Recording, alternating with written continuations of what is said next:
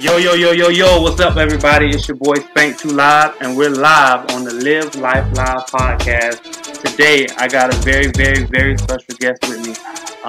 She's an entrepreneur, she's a makeup artist, brand ambassador, some of everything that you ever want to hear in a female woman powerhouse. How about we give her a chance to introduce herself? I was going to introduce her for you, but I'm going to let her introduce her own self because she's a dime, and I got it. She need all her credit.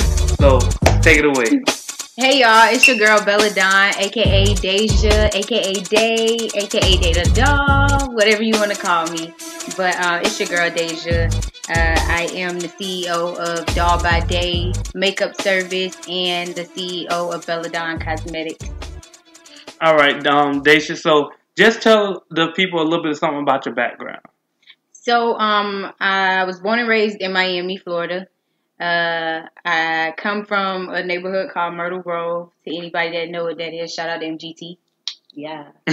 I come from Miami. I was born and raised there. To Delia and Derek Excel, my mom and my dad.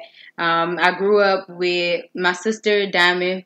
She was born without arms, so I kind of grew up a little bit different. I grew up around somebody who was very motivated and very strong, mentally strong. So that, weighed in on my life a lot because that's my big sister, pretty much my role model. And growing up in Miami, everybody pretty much would say we grow up pretty fast growing up in Miami. We mature pretty fast. And just throughout being in Miami, I always just had a niche or just a love for beauty. I was always that kid that getting off the school bus, I'll get caught by my mom with mascara on or eyeshadow on or big hoop earrings. Just something I wasn't supposed to have on or didn't leave the house in. And coming from Jamaican descent, both my parents are Jamaican. Anything that is grown or anything that enhances your beauty is considered to be grown. So from the nails to toenail polish to anklets and certain type of jewelry, my family really monitor a lot of that stuff. But somehow, some way, I still just ended up having a major love for everything beauty. How was those moments when you used to sneak into your mom's stuff and God. take something to enhance your beauty? How did she feel about that? What was her reaction? She couldn't stand it. After a certain point, I felt like she set me up because I would do it so often. I feel like she would set me up by putting her stuff in a certain place, and she would know that I'm gonna go in there and touch it. So when I go touch it and she goes back and look, she knows that it's been touched by somebody. Mm-hmm. My sister at this point is in college, so it's not her that's touching it. And then she's not interested in makeup or nothing like that. But my mama first thing used to be, Deja, let me go look at Deja. And I used to always just get caught. I will always get caught. I get caught taking her eyeshadows, her mascaras, her lip glosses, her lipsticks, even down to her perfume. It used to be so bad. And my dad used to just tell her, just buy 2 of everything just so the girl could stay out of yours. But because I was still young, my parents were really big on age-appropriate things. Mm-hmm. And makeup wasn't an age-appropriate thing until I was pretty much a senior in high school. Mm-hmm. So how was her reaction? If you can give a real-time reaction of your mom right now, if she saw you go on her makeup counter, what would she say? Deja. She gonna say my name like that. My mama sing my name every time she tell it. Deja, I do not like all that grown stuff in my house. Why is it black stuff underneath your eyes? You didn't leave the house this morning with that black stuff up underneath your eyes. What is that? Come here. She'll tell me, come here. She'll wipe it. She'll look at her finger. It'll be some black stuff on her finger. At that point, I'm in trouble. It's a wrap. It's a wrap. And my dad used to just always be like, these women in this house gonna drive me crazy. I don't know what to do. She fussing with the girl because the girl want to dress up and do all of this stuff that she see her mom do. My mom used to be a Mary Kay consultant. Mm-hmm. So once I got to a point of understanding what makeup was and what it did, she was having parties and makeup gatherings and selling her products around that time. Mm-hmm. So I think that was something that had a heavy influence on me too. And I don't think my mom took heed to that I don't think she paid attention to the fact that you're dangling it right in front of her face and she is a little girl. Mm-hmm. So she's going to be attracted to the stuff. She's going to like it. She's going to want to play with it. Mm-hmm. So you said that the first time you actually was able to do it without any repercussions was senior year in high school. Yes. How was that opportunity now for you to be able to do it without having to really sneak and do it? How did it feel like inside? What was that feeling like for you? It actually felt pretty fulfilling. It was something that it was something about the feeling of watching me do the work on somebody and then that young lady looking at herself and feeling like, oh my God, I love this. That reaction always moved me when doing anybody's makeup. And it's not about me changing what they look like, but more so enhancing it. Throughout the process of doing somebody's face, as women, we point out a lot of our imperfections. So we'll point out the fact that I got a unibrow. So can you please fix that because I got a unibrow? I got a bump right here on my chin. Can you please fix that? We will point out all of our flaws in the midst of doing it and then only like ourselves at the end of it. So to be able to do somebody's makeup and talk to them about their flaws, compliment them on their flaws, that's a very fulfilling feeling to have. Mm-hmm. So it was extremely fulfilling to the point that once I got the go to be able to wear makeup, I then took the extra step to do stuff like when it was cap and gown picture day, I skipped class like my last 3 periods to stay in the bathroom and do people makeup for their cap and gown pictures. Wow. And took like $5 to $10 from each girl just to do like their eyeshadow and stuff. I see your hustle started early. Yeah, it did. It really did. Like my parents always was open to me and my sister hustling, honestly. My dad always been a hustler. My mom has always been a hustler in more ways than one too. So as a kid, they didn't mind. I had candy store houses and everything. Now, how prosperous it was, I can't tell you that because I was a chunky kid. So I was eating the snacks too. But, you know, they always were for us being entrepreneurs or us having our own little business or different things that we like to do. Mm-hmm. I just don't think that they thought it would be makeup because I did so much. I did karate. I danced. I cheered. So makeup was kind of like out of the blue. Yeah, makeup really was something that just kind of popped up. I think in that time, because you got to think about it, I'm 25. So we looking at, I graduated from high school in 2013. We're looking at about like 2011, 2012. That time frame, nobody, I don't think people really saw that makeup can be something that really create revenue. I think they saw it as a hobby or something that people just simply did. Right. But I feel like in 2012-ish is when it started to pick up, when we started hearing more of freelance. I'm a freelance makeup artist. Before, it used to just be the girl that worked in MAC. Right. And then around 2012, you heard freelance. So when I was in the 12th grade, at that point, my parents just thinking like, she just playing with paint on her face. Not paint. Yeah, it's just paint on her face. My mama always say, you look like a kid playing in makeup. Even still to this day, she tell me I look like a kid playing in makeup. Oh, Mom, you can't be saying that now. You're an adult. So you said something that stuck out to me, though. You talked about women and their insecurities and how makeup helps enhance those insecurities. I know people may look at you and say you're really beautiful. But have you ever, in your point of your life, had a time where you had to actually deal with your own insecurities when it came to, you know, just your self-worth and how to move through life really loving yourself? Because I hear a lot that women say that's the reason they get into makeup. That's the reason they fall for fashion, you know, because those things help them feel good. Right. Even a lot of models that I know personally, more so than ever, more models have a lot of insecurities about their bodies. Yeah. But their body is their biggest asset. Right. Now, I definitely battle 100% with my self-esteem. And when I say self-esteem, let me break it down to you because I feel like there's different areas to it. Naturally, my body type, I'm more of a husky type girl.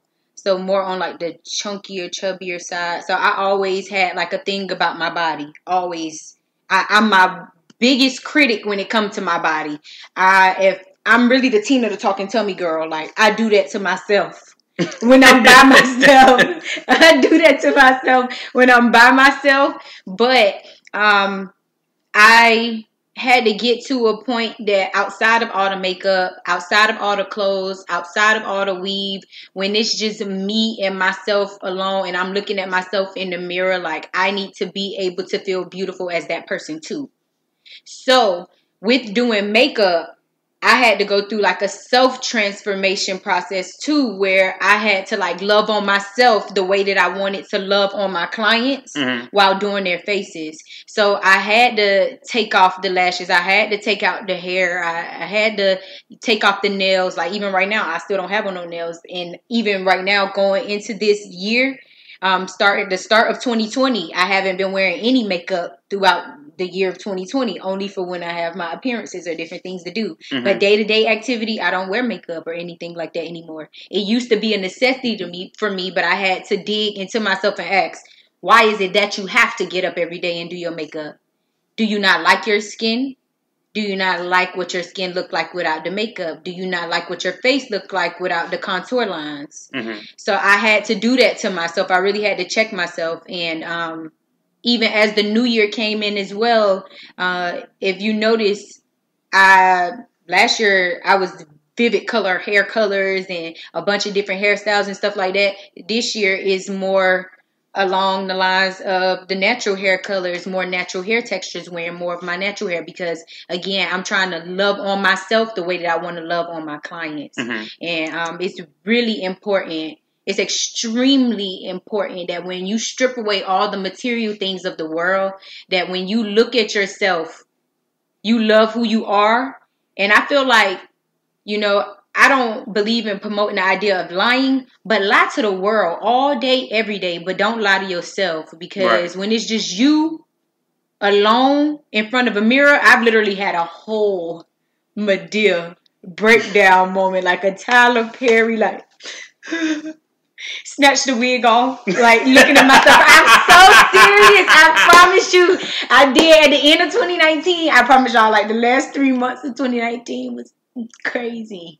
And I had that whole moment where I sat in the mirror and I just was crying because I felt like I was looking at myself and didn't know who I was. I was trying to figure out, like, where has my confidence gone? Like, where did I lose control of having the power over what I felt about me? Where did I let that go and started allowing other people's opinion or other people's thoughts and feelings on what I look like or what I did? When did I start allowing that stuff to weigh so much on me to where I'm not comfortable with myself anymore? So I had to go through that whole transformation process, and I think that I'm through it.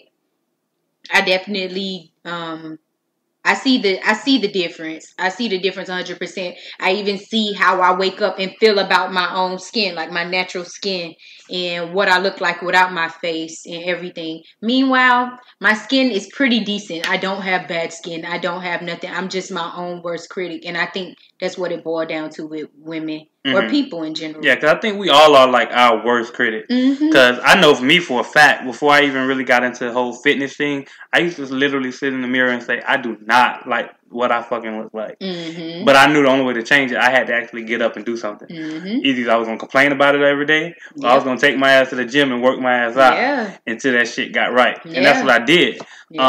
So I just look at it as something like, at some point, you know, that's what you women are doing. Makeup is your outlet. Right. So it is. That's why I kind of get mad too sometimes when you hear people say, why do women put so much thought into makeup? Well, because that makeup probably makes them feel better. And believe it or not, we don't put that much thought into it.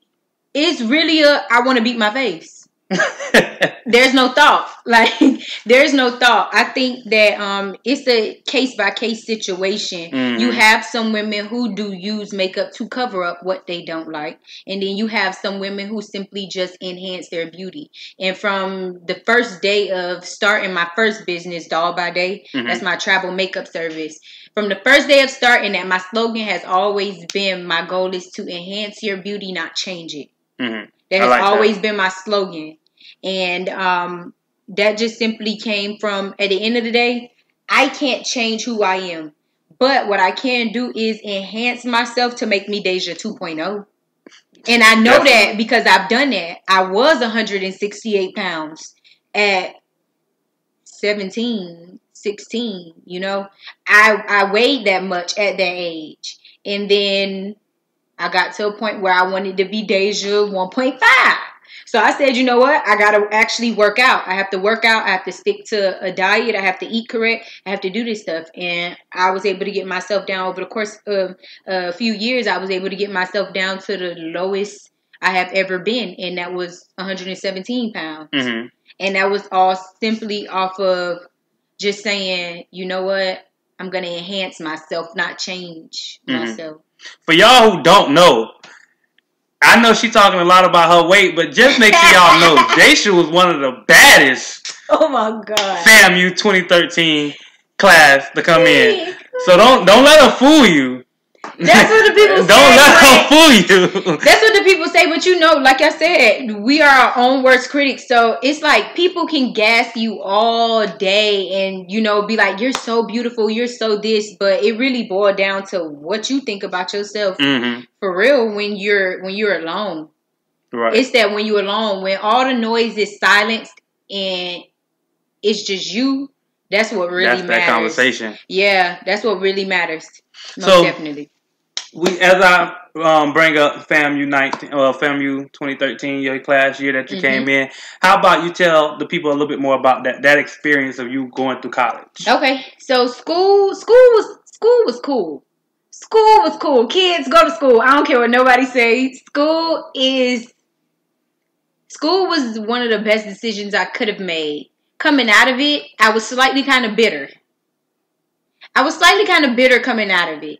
But I think that's what happens when you go to a good HBCU that whoop your behind, but it whip you in shape at the same time.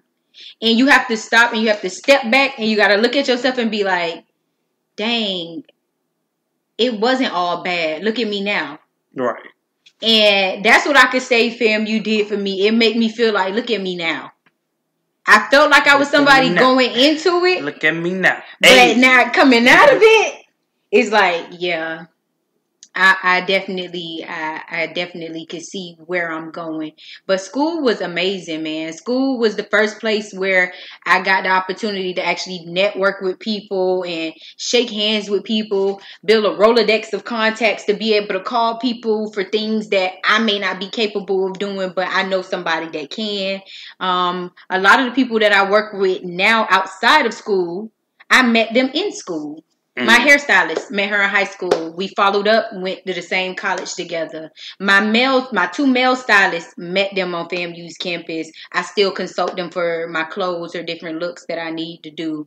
One of my designers that make my clothes from scratch, FAMU. We also went to high school together. Like everybody, us right here doing this interview, FAMU. My first podcast interview with Queen and Sean, FAMU. So shout out to Queen. I literally like maneuver with everything FAMU, and I feel like had I not gone there, I wouldn't have some of the pull that I have now. Mm-hmm. Had I not gone there, like it's so many people in so many places that you won't even know is FAMU until they open up their mouth and they say it. And I'm just happy to be a part of the legacy, honestly. Mm-hmm. I want to take something back to the school. Like, I don't know what, but I want to do something really big for FAMU students. I just don't know what yet. I just feel like I got to pray on it. Especially students who may feel like they probably are dealing with things that you dealt with as a student, and they just don't know what to do right now. Yeah. That they're trying to figure out where to go, Most how to maneuver, like but they have nobody to look up to. Yeah, I wasn't sure about my major going into FAMU too. Like, I went in initially being in broadcasting, and then I had somebody come into, I think, what class was that? I had somebody come into one of my first broadcast journalism classes. I probably was still in prereqs at that time, and they came into class and said that they work in the news industry, and they pretty much told us only 3 of y'all in here gonna actually end up on TV. And it was like a class of like 50 of us just about in there. Mm-hmm. And that one conversation pretty much discouraged me to the point that it made me go change my major. So it made me go change my major to PR, which was a broader. What was your major at first? Broadcast. Oh, okay. Yeah, so I went from broadcast to PR because PR just gave me more wiggle room to do more. Mm-hmm. I've always been good at so many different things, and initially I wanted to be like a meteorologist. I wanted to tell you the weather. Like, I wanted to be a TV, like a news from meteorologist anchor. to makeup. Yes, like I literally wanted to be a news anchor, and to this day, my mom still asks me, "Have you gone to the CNN building down there in Atlanta to try to apply for a job?" And I'm just like, "Mom, I don't want to work for the news. It's very conservative. It's very boring." So but to her, she's just like, "That's what you went to school for." But I'm like, no, that's not just what I went to school for. PR covers that, but I can do a lot more. And I'm actually utilizing my degree with my business, with different branding and marketing tactics that we use with my business, even with promoting myself as like an individual brand and as a model. Mm-hmm. I used a lot of PR work, a lot of word of mouth, a lot of guerrilla marketing, everything. That's how I get majority of my gigs. Mm-hmm. So FAMU is the foundation to all of this right here. The parents are the foundation. FAMU is the stamp. Right. So tell me a little bit more about just building your name, building yourself up through college. How was that process? You know, what were some of the things that you may have to let go during that time? Something that you probably went through that really weighed on you to the point that you felt like everything was over, life was over. What was those moments like? Or can you even give us a moment like that? Yeah, the build up was pretty. The blessing is in the journey, man.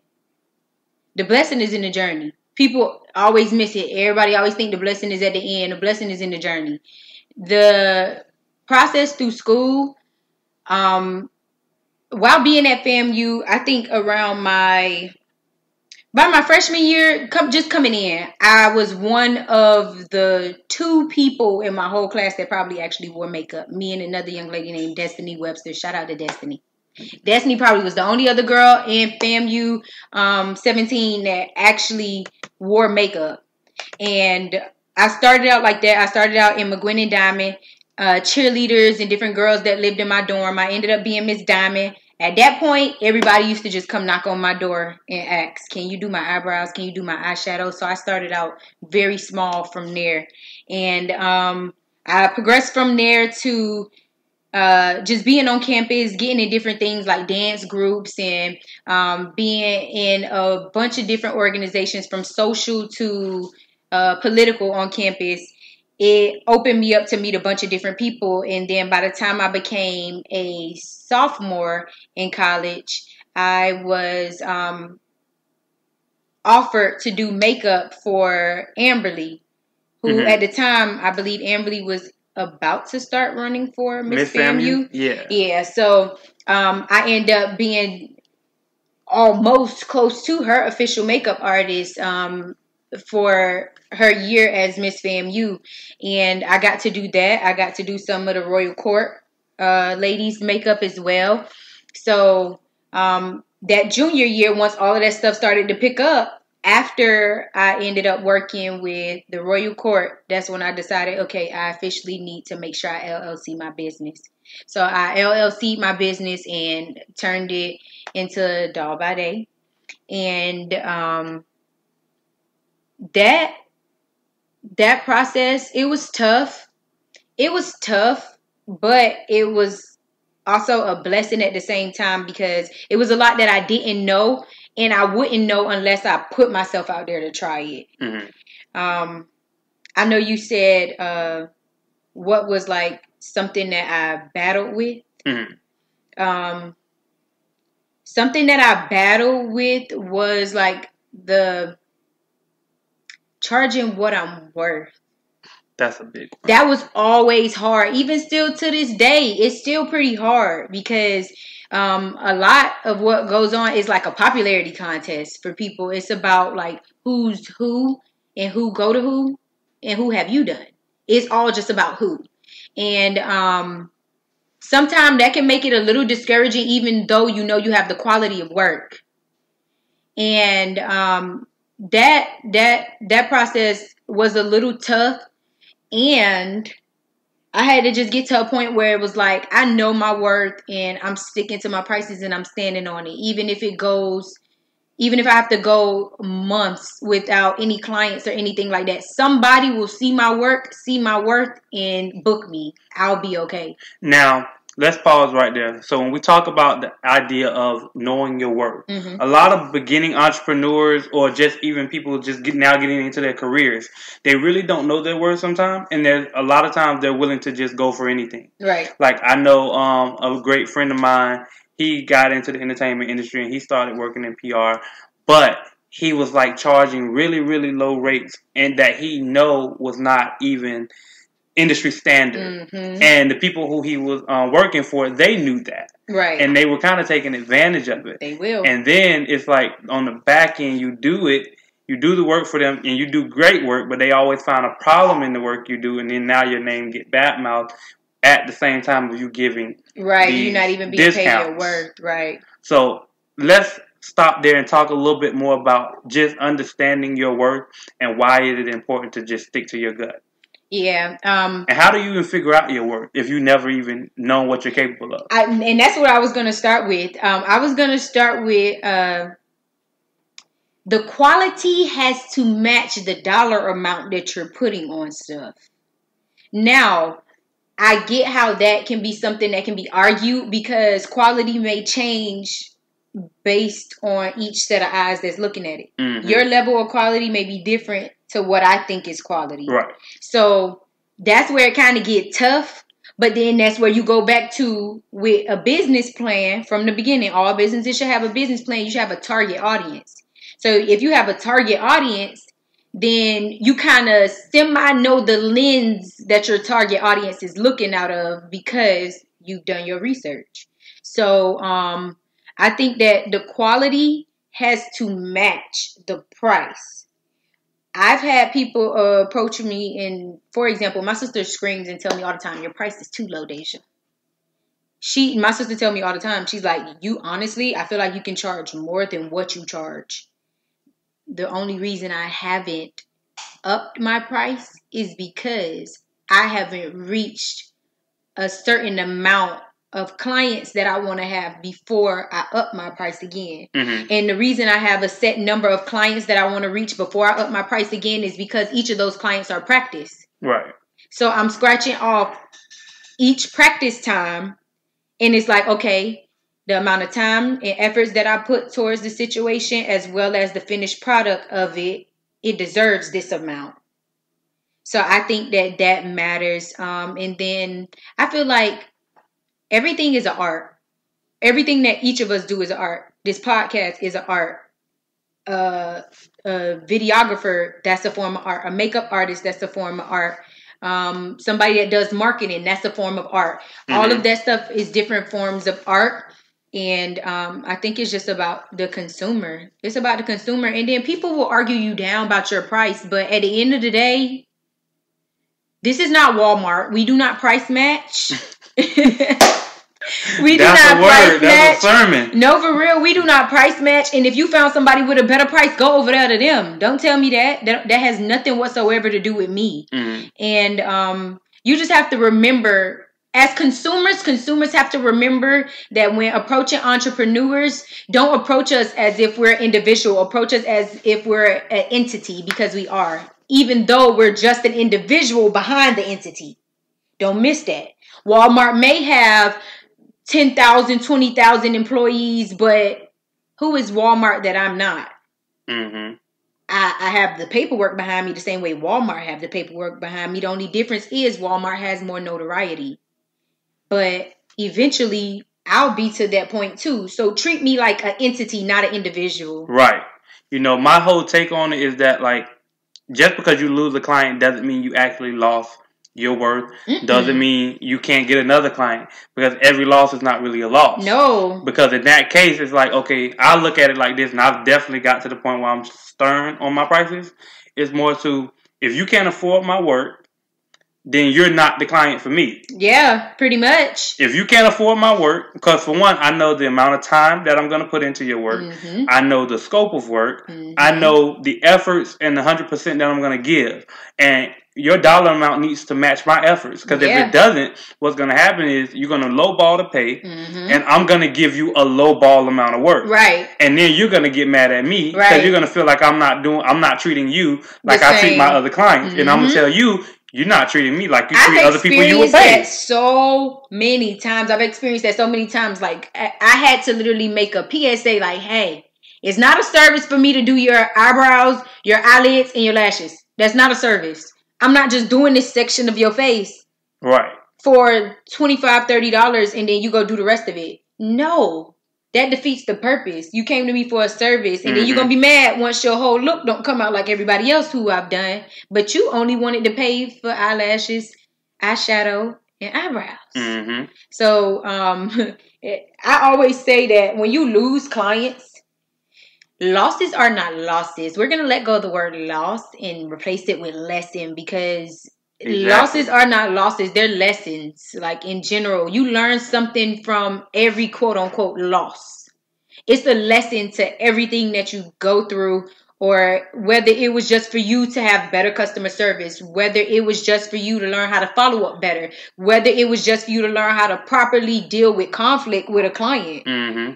It came for a reason. And I had to learn that, because sometimes I will be reading people's stuff and I'll instantly go to my Deja mind. But Deja is not who's running Doll by Day. So I got to get out of my Deja mind, and I can't respond how Deja want to respond. I have to respond how Data Doll, the person behind the Doll by Day brand, would respond. Mm-hmm.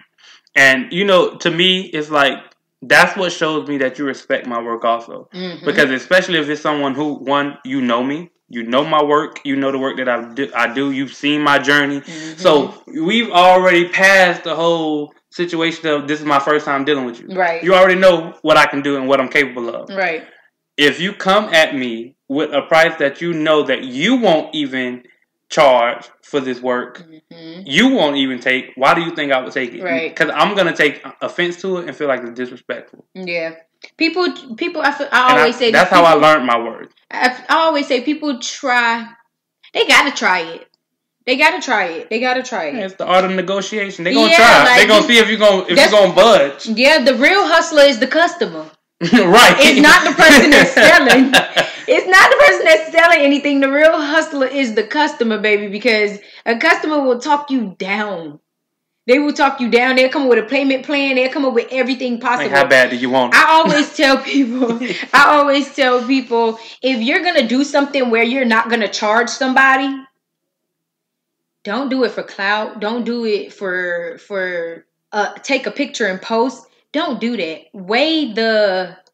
You need to weigh how major the opportunity is for you. What is the benefit in it for you? Is this client, if I give you a free face, is this client going to something major where this face is going to be broadcasted all over different networks or something like that? And now you just went from being a regular makeup artist who you just been doing regular clients that's come in, day out, versus now you're a published makeup artist because your work has walked a red carpet, right? Or your work was seen on TV or as seen on this television show. So I tell people all the time, weigh the opportunity in things. If it's no monetary needs behind, if it's no monetary compensation behind it, then weigh the opportunity in it. But at this point, because it got to make sense. Yeah. It got to make sense. If I'm going to lower my price for you, it has to make sense. Yes, and then even bargain services with people. Okay, cool. You can't pay me what I need you to pay me. You got a service you can offer. Like, is it something that you can offer or that I can offer you, vice versa? Because I've done that with people too. I've bargained services with people. Carve fashion. That's how it's said. Curve fashion. Curve fashion. Carve. Sorry if I'm butchering the name, but shout out to Shayna, another FAMU student. She has a clothing line and she made suits for me. They were valued at about like $300 to $400. She made me 2 suits, and we bargained services for those items. Mm-hmm. So, the art of negotiation. Yeah, is real. We ended up bargaining services for that. She felt like I had the crowd of people. I had a shopper's market, a group of people that will see the suits and then start shopping with her. Mm-hmm. So she saw the perk in it for her. She had to see the value in me in order to say, okay, cool, I trust giving this girl $400 of work that I'm not actually physically collecting the money for, but I trust that she's going to bring me clients. Mm. She also utilized me for one of her photo shoots for one of her lines of, I think it was fall items that she was making. She used me in one of her photo shoots for that too. And I also charged for my services for doing my modeling gigs. I didn't charge her because we were bargaining services. So that ended up working out too. But I always say find an opportunity in it. If there's no opportunity in it, then scratch it. If people not willing to pay you what you want to be paid or what you deserve to be paid, scratch it. But also make sure that the quality of your work follow up with the quantity of what you're asking for. Right. It all should be cohesive. It shouldn't be like, you charge this for this and this. Oh. Like, don't charge me, throwing out numbers, don't charge me $5,000 for a service, but you only giving me $100 worth of work. I go by this saying, and I use it in both ways. When somebody comes to me and they don't have a budget, but they want $1 million work, I say, so basically, you want seafood on a fast food budget. Yeah. And then and vice versa, you have a fast food budget, but giving me seafood. Right. Like, yeah, it can't. It got to make sense. It both has to match up. Yes. Or I give you your seafood, I give you your crab, but I'm gonna give you the artificial crab. Right. So I'm gonna give you what you're asking for. It's just gonna be on a lower level. Yep. On your budget. We're gonna buy what you can afford. Right. So you went through college. Good. So you found out that makeup was your calling back in high school, but that was before it actually took off. And then college, you realized this is what you wanted to do. So now here you are. You moved to Atlanta. You starting your career. Your career is now really, really moving. Let's go into that a little bit. And even during that process, was there anything that you had to give up in order to gain these moments that you're having now? Yes, I had to give up a lot. The transition in general to Atlanta was it was tough, but it wasn't hard, but it was tough. I moved to Atlanta 2 months after graduation, but 2 months before graduation had come and I was still in school. I was coming back and forth to Georgia at least 2 to 3 times in a month to apartment shop. On my free weekends and stuff that I had. Once I locked in the location of where I wanted to live, then everything else was about finding a job at that point. I ended up locking in a job with God is Dope through a couple of connections and ended up doing fulfillment with them and fulfillment and modeling with them. So that helped me bridge the gap to kind of like merging with the people in Atlanta, like becoming united with the people in the city, people who are from here, who are connected with other people. But to get where I am now, I really feel like 2 years ago, I heard a quote that says you have to let go of your old life to get to the new life that you want. And I heard it. Oh, hold on. That's a sermon. Let the church say amen. Amen. You gotta run that back. No, for real. Play back. Yes. Give them that again. Look, y'all, the quote said you had to let go of your old life in order to receive the new life that you want. And I heard that 2 years ago, and it like didn't resonate with me for real until I noticed that a lot of the things that were a part of my old life, it started being stripped away from me. So a lot of friends, a lot of company that I kept, a lot of habits that I had, a lot of different things started being stripped away from me. And then I started to actually like look at and pay attention to who was around me and why. What are they contributing? What am I contributing to them? What energy level does it take to be in a relationship or a friendship or any type of ship with the people that I had around me? And then eventually I looked up one day and it was like 2 or 3 people left that was around me from my old life, for real, for real.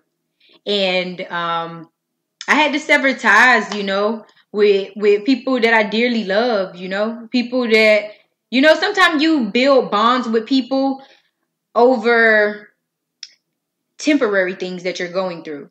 So you have to be mindful of who you let into your space depending on what you're battling. Because people will come in and they could feed what you're battling and you don't notice it until you're out of that fight.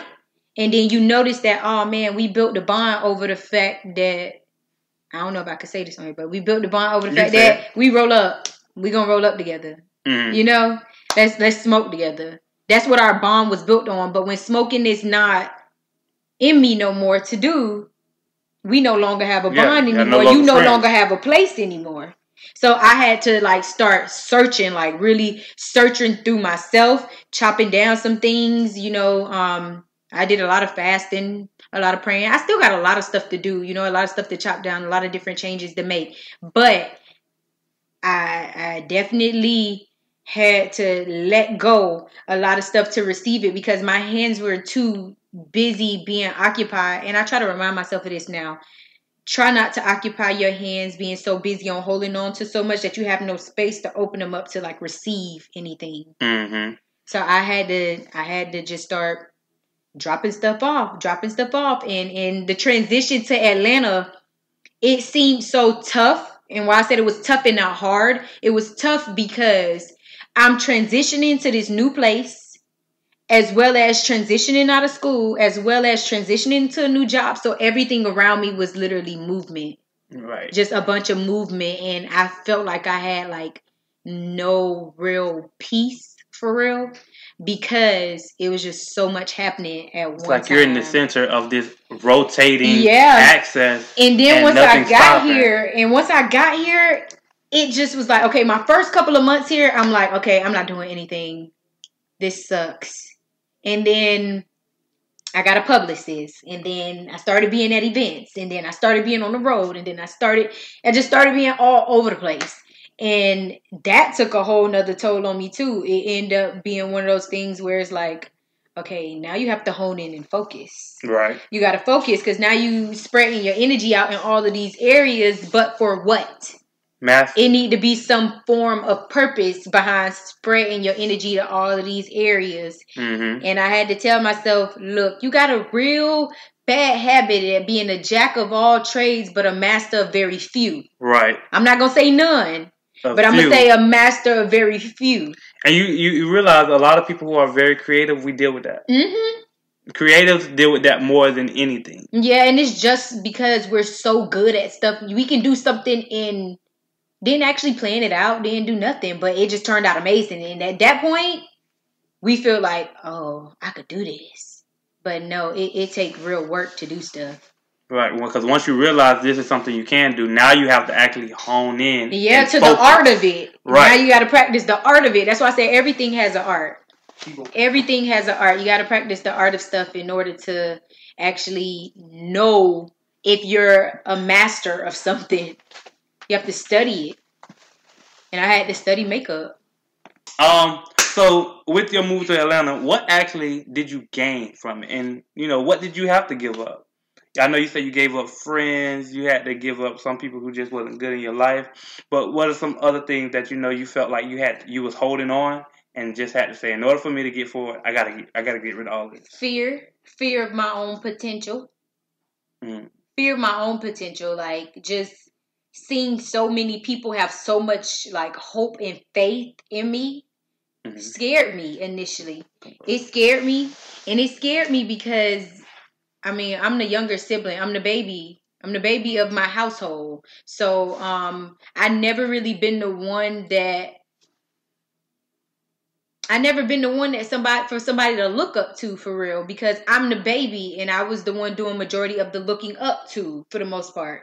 So, with that, it made me, people receiving me so much and people rooting for me so much and being so excited for me, it was a different level of attention. So it slightly scared me to where I attempted to dim my own shine, and I would try to run to the back, or I wouldn't offer my ideas for stuff because I didn't want certain light put on me, because I knew it would come back around and get put on me anyway. So I would try to run from it initially. So that was something that I had to shake, my own fear, like being afraid of my own potential. I had to get out of my own head and out of my own way. So how has the move to Atlanta changed your life? It's changed it a lot. It showed me that I'm more durable than I thought. Like, I always would be like, I don't know how I would do this. I don't know how I would do that. And now I'm doing all of the stuff I said I didn't know how I would do it.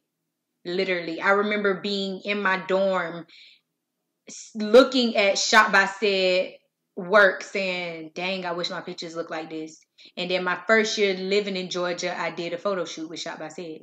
Nice. I literally used to look at Marcus Garten work all the time and be like, dang, his work is clean as hell. I can't wait to get to a point where I can do this myself. I turned around that first year, I worked with Marcus Garten too. So it was just like, whoa. Manifest. Yeah, like even down to my favorite influencer, Corinne Jinsu. If y'all know Corinne is the finest girl on Instagram ever. I don't care. Debate me, fight me, whatever y'all want to do. Drop it in the comments. But Corinne Jinsu is the baddest thing you get to Nicki, period. She's like a Nicki Jr. She looked like a Nicki Jr., but she's so beautiful. Loved her down. I always used to look at her and say, she's so adventurous with her hairstyles and the hair colors that she'll play with and different stuff, and she's not scared. I turned around, and my first year being in Georgia, I walked into a photo shoot. Corinne is the other girl booked to do the photo shoot with me. I'm standing next to Corinne on the same set shooting with her. So it really changed my life. It made me understand that a lot of what I was looking at, even though I couldn't see my way through it, even though I didn't have the materials at the time, even though my mind couldn't even imagine being at that place or with these people, I still ended up being there within my first year of being in Georgia. And that was really major to me. And it's honestly something that rides me so hard because I feel like I have to top that. Because it's like coming out the gate when I got here, things really started rolling for me. Like opportunities started pouring in out of nowhere. And my name got in many rooms that I didn't even know that it reached until people started saying stuff. Until people started reaching out. And it changed my life because it was also the place that in college I manifested my cosmetic line. I manifest the travel makeup service. I started the travel makeup service in school, but I didn't have the funds to start the cosmetic line. But being in Georgia in October 2019, that was my second year being in Georgia, I was able to start my cosmetic line being here. So that was really major for me too. This is just like my new foundation place. Like this will always be the place where, like I said, I started my cosmetic line. This will be always be the place that I moved to first after graduating. This will always be the first state that I moved to and bought my first apartment outside of school. It will always be those foundational things for me. So it was really life-changing, even spiritually. Just being here. Going from Florida to Georgia, the atmosphere is different. The air is different. The weather is different. We see the seasons more in Georgia. Right. In Florida, it's more sunny. The lighting is more is bright. Different. Everything is just different. And the atmosphere does something to my energy levels. So spiritually, I had to get to a point where it's like, regardless of what I feel, I have to remember like what I have to get up and do every day, because this is what has to be done. So even spiritually, it has helped me grow a lot. So I have a quote, and I want to get your take on this quote, okay? So the quote is, only those who will risk going too far can possibly find out how far it is that they could possibly go. What does this quote mean when you hear that quote? Like, how do you feel about that quote? I feel like that's pretty much saying, if you don't take risk, then you don't know what's possible. And with you not taking risk, you'll always have that what if it was possible. And I feel like that's just saying, like, don't be scared to do anything. Like, seize the moment, seize the opportunity. Like, scared money don't make no money, and that's just that on that. Like, you can't be scared to put up something to receive something back. It may not show itself immediately or anything like that. You may have to work for it. You may have to wait for it. You may have to be patient. Like, but I feel like if you don't take the risk, if you don't step out and do it, if you don't just push yourself to try, you'll never know what's possible. And with risk, shows you what's possible, honestly. Like, one of my things that I've been doing this year, but definitely last year, and I think that's why I'm kind of like in the position that I am now, is that I planted hella seeds. I was just planting seeds all year because I feel like in order for me, if I was the type of person, I was always scared of taking risks. Now, even from the outside looking in, people thought I took hella risks, but I didn't. I was always afraid to take those risks. But my risk has always been calculated. Right. So now, I was just about to say the way that I take my risk is just that I would just plant little seeds here and there just to see how they grow. And the ones that I start to see like actually catch fire, then I own in on them, and then I really dive deeper into it. And from there, that's when I calculate, okay, what's something that I might have to give up to keep this going. Right. Like right now, people probably feel like I have gotten rid of my company, Premier Ford Media Group, but I haven't. If anybody who's really noticing and really following, they can see that Premier Ford Media Group is manifesting to something bigger. Right. Premier Ford Media Group is what funds the Live Life Live podcast. Right. So eventually, the production behind it will be the biggest side. Right. And the management and everything else will follow. Right. But I had to give up something to gain something. Right. You have to. And I had to risk. Like, I had to realize, okay, I didn't want to be in South Florida no more. What do I do next? I don't want to be in Tallahassee. There ain't nothing in Tallahassee for me. So I had to just see how far I can really go. Yeah, nothing great comes without sacrifice. Honestly, right. you have to sacrifice something. And like I said earlier in the podcast, you have to just like seize the opportunity and just you put said yourself a quote earlier, there. And I don't remember what it was, but you said it, and it stuck out to me. And it's gonna come back because I don't remember, but you said it with so much I don't know. I feel like I know what you're talking about because you told me say it again. I remember that. I remember you telling me to say it again, but I don't remember what it was that I said. Whatever it was, I'm going to find it and I'm going to bring it back for y'all. Yes, because... But that quote is like Bible. Yes. It's life. I don't know if it wasn't the get out your own way one. It was something on the lines of that. Ooh, we're going to have to play it back. We'll bring it back. We're going to make sure y'all see all of that in the social media content. Trust me. So I have another quote for you. There is no better teacher than adversity. Every defeat, every heartbreak, every loss contains its own seed, its own lesson, and how to improve your performance the next time comes from those. So what does this mean to you? It means to me, first of all, adversities create character. I say that all the time. That's how I get myself over the hump of going through something. Adversity creates character. And you don't know what winning feels like unless you've lost or you've been defeated. And you can't really appreciate winning unless you've lost or been defeated either. And then you also, I feel like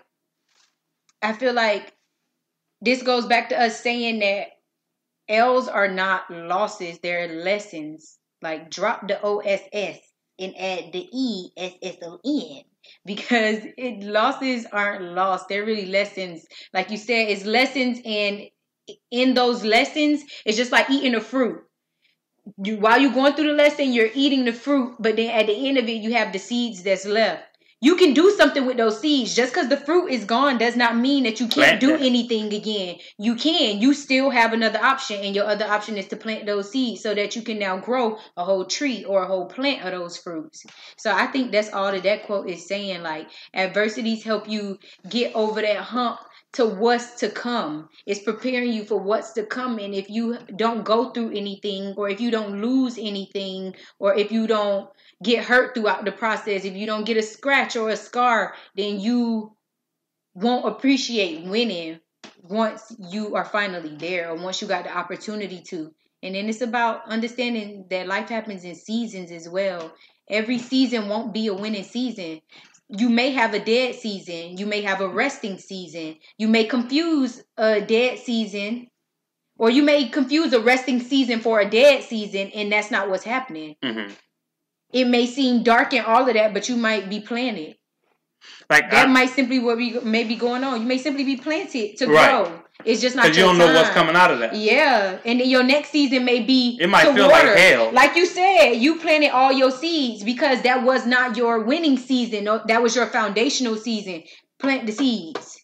And then you went through a watering season. You had to actually water each of them and watch them grow. Some of them grew. Some of them burned. The ones that burned, guess what you did? You took what you could take from them to take those same steps and redo the process again, just a little bit different from the trial and error that you tried. And then the things that did do well, you know what to do. You already done it. You know how to do it again. So I feel like it's just about seasons. Like you have winning seasons, you have lesson seasons, not losses, but lesson seasons. And even with that quote, we talk about even every defeat and every heartbreak. I want to stop there for a minute because I had a young lady who actually DM'd me last night as I was asking about, just some topics that they wanted to hear us talk about. Mm-hmm. And basically she explained how she was going through a hard time with the guy that she was dealing with. And she didn't know whether she should let the relationship go. Mainly because she loved him to death. Let it go. But he's not reciprocating the love the way she wants.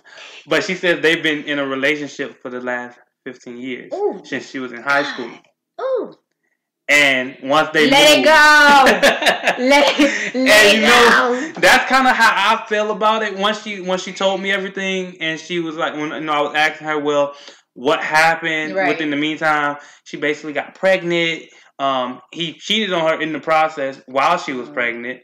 She got back with him, and then she started going through postpartum. She said during that time, she's at a time where she's like awakening. Right. And she doesn't know if this relationship is actually feeding her anymore. It's not. And I said, if it's not feeding you, let it go. Yeah, I'm here to tell you that it's not feeding you, love. It's not.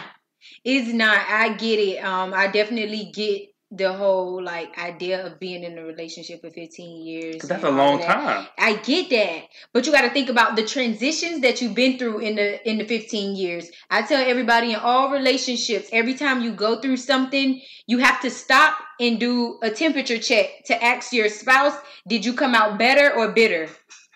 Every time y'all every time y'all go through something, y'all have to stop and say, you okay? How do you feel? Do you feel better, or are you upset at me? Do you have some type of resentment towards me? What is it? People may not vocalize it, but then at that point you pay attention to people's movement.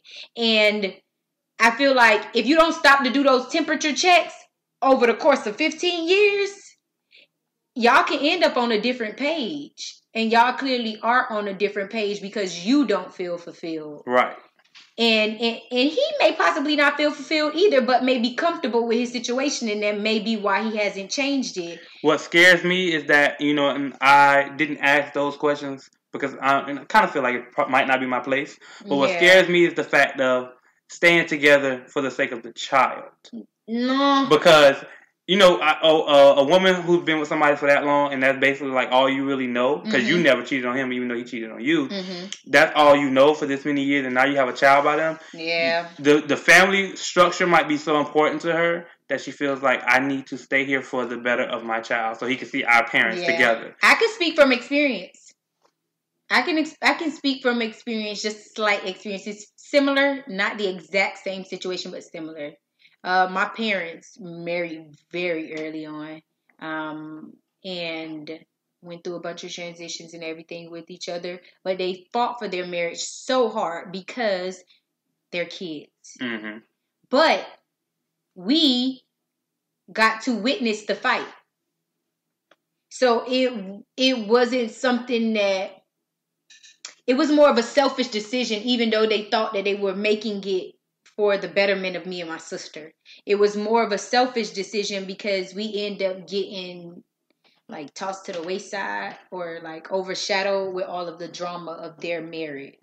So, being a child hearing your parents argue in a room, that weigh on you after a while, because you know that they're unhappy. You grow up and with as that. two adults in one household, eventually the unhappiness spill out. Like, it's like sweeping dust up under a rug, and then eventually somebody in the house start to get allergies. Somebody in the house start to have a reaction to all of that dust. So you only could hide it for so long, and people think that kids don't understand or they don't see, but they will grow up. They'll see something similar and it'll flash them to that moment, and they'll understand what they were in eventually. And it does affect them as adults. So I think that sometimes making a decision to stay in your relationship for your children can also be selfish, because sometimes it might be better. You might be showing your child... what not to put up with. Yeah. And like, you might be showing your child how much you don't know your worth. Right. Because they'll grow, that follows them, like, especially if you have a little girl. Yeah. That follows her. Yeah. Because then she grows older into an older woman, and she feels like, I seen all the stuff that my mom went through with my dad, and she stuck through it. I feel like I have to do the same. Yep. Which in turn is hindering her life. Right. Holding you back. And I feel like when we talk about the whole idea of, loss and lessons, that's not a loss. If you let that relationship go, I'm pretty sure you're a beautiful woman. You're going to find somebody else who's willing to take on you and your child. And you might have a better life after that. Yeah. It's going to feel like you've let go of a burden to gain your blessings. Yeah, a lot of times we stop our blessings because we're holding on to things that we can't let go. Just because we know this thing. Yeah. Yeah, just because we comfortable. Just because we feel safe. We feel okay. And that's not the best way to go about it. Definitely, once you start to feel comfortable, it's time to switch up. It's time to switch up. That's how you keep yourself on your toes at all times, so where you don't get too comfortable. So when we talk about that, like, how do you feel that the people around you can really affect the impact of your future? The people around you can affect the impact on your future strongly. I feel like people should be pulling you up. You need people that's pulling you up, or a group of people around you that, if you can't pull me up, then what we can do is we can stand on each other's shoulders. So I think that matters. You need people that feed your spirit. Like, you need people that feed what you want to do. You need people that's going to uplift you and motivate you and empower you and know what you're capable of. But you also have to know those same values that you have too. Because I don't think it all just falls on who around you. You got to want it yourself too. You got to push yourself as well. And then also position yourself around people who have the things that you want. Not from an envious place or anything like that, but from like a mentorship of just paying attention to the habits and the way people move and the different things that you could pick up on, that you could start moving that same way so you can redeem the benefits of those actions pretty much. So I think the people around you can affect you very strongly, because if it's people around you who don't have the same mindset as you, what's the point? Right. It's kind of like, it's pointless. It's wasting time. It's like, you're not feeding my spirit. You're not feeding my growth. Mentally. You're not feeding my growth. You're not... Like, I believe in, like, friendly competition. Yeah. So I like to have, like, a group of friends who are all, like, on their shit and doing bomb ass shit. Yep. So that, cause I don't want to be the bum of the group. Right. So I gotta get on my shit. Right. So if everybody in the crew is thinking like that and it's healthy competition, not like, oh, I'm envying you because you got this, you got that. No, it's on the point of you're growing, I'm growing. Right. You know, or you're growing and you know a little bit more than me. Can you help me? Can you build me up? Because by you being a friend of mine who's already kind of moving up in the ranks, since we are close, can you help me? Give me those gems to get there. Yeah. What's the mentality? What's the mindset that you've gotten that I may have not gotten yet? So I can get to those. And you see, what's so funny is I think that my friend circle is pretty much set up like that. Because, for example, Shanice is my friend that pulls me up. Shanice Govan, she's the CEO of Shanice Hair and Shop Eye Candy. She literally, because she had products from years ago, when I was still at FAM, she has been selling products for a long time. So once I got my cosmetic line, I wasn't offering any products as a makeup service. So I didn't really know what to do with my products, how to price them, none of that. Once I talked to Shanice, she was the friend that pulled me up and said, hey friend, I've had products for 5 years. This is how you would do that. This is who you would shop with. This is the verbiage you would use when talking to foreigners. This is what she did all of that with me.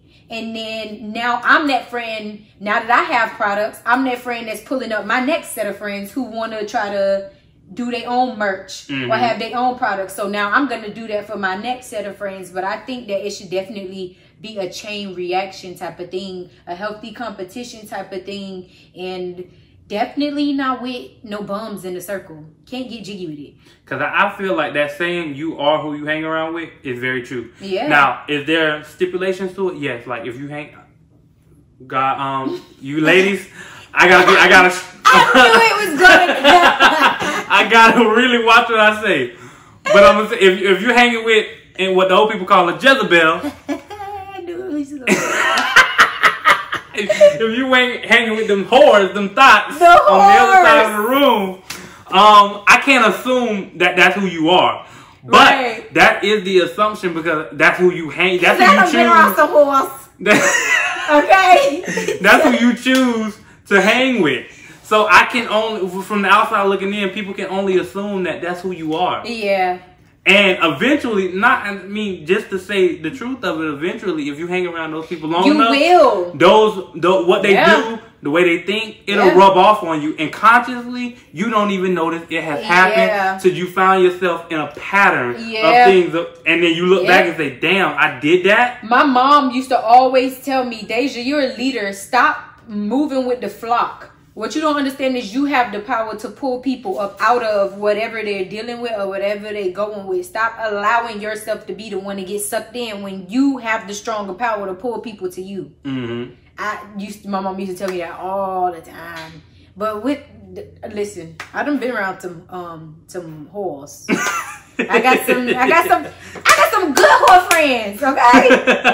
And some of them are good girls, and I love them down. But the best thing about it is you can't be mad. Like, you could hang around, like, whores as long as your whore friends know that they're that.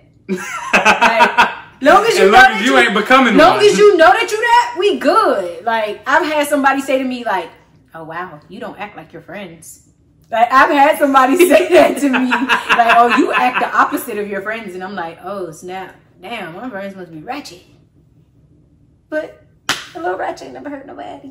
Shit, we in the age of ratchetness. This is the most ratchet, millennial, successful people I've ever seen in my life. Yeah, most definitely. Right now, all the millennials coming up, they are ratchet as hell. Lot of hood rat shit going on. But they getting money though. Yeah. and they actually are being very successful at it. Yeah. So I applaud them on that. At least they're not letting the ratchetness hold them back. Yeah. You know, the new age millennials, I'm one of them. We just feel like, hey, I want to have a good time at times. Yeah. And then sometimes I can be professional. Yeah. But I'm not going to let you put me in a box because I got my days when I want to be ratchet. Yeah. Like Megan said, if you see me at the party last night and you see me today, don't speak. Period. Don't say nothing. Because that was me at the party. Exactly. That was me last night. This is me today. You don't know me today. I'm better today. I'm at the office building today doing my work. Right, I'm better today. Last night I was showing my ass at the club. Oh, God. Story of my life. But at work, I'm reserved. Oh my God. I sit with my hands crossed. It's so funny having to switch that corporate, like, to switch corporate on. It be so funny because I be at work. I promise y'all, I'll be at work and I'm like, these people don't know who they fucking with. I will flip, I'll be going crazy in the inside, and then on the outside, I have to just like, thank you for calling 911 Park Recording. This is Deja speaking. How may I help you? I have to literally go straight back to that. Oh my God, it be driving me crazy. All right, well, Deja, you know, that's all we got time for today. I mean, I love you, love your spirit. Yes, love you too. Came, you showed out. We love it. Tell the people where they can find you on social media. Yes, y'all can find me on multiple social media accounts. The first one you can find me as my personal account. That's at Bella_DOND.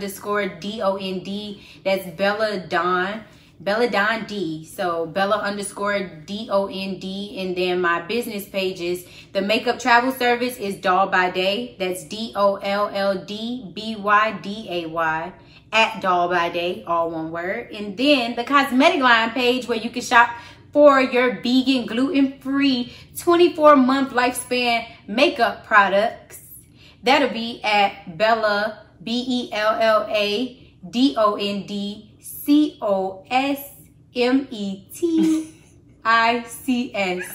Belladon Cosmetics. So y'all follow me, hit me up, ask me any questions, talk to me. Whatever y'all want, I'm down to help. I'm pretty friendly. And I'm your boy once again, the host, Mr. Spank2 Live. And you can follow me on Instagram at __Spank. That's SPANK, the number 2, like number 2, LIVEE, live. And we out. Yo! You gotta give me a yo one time. Yo! Hey.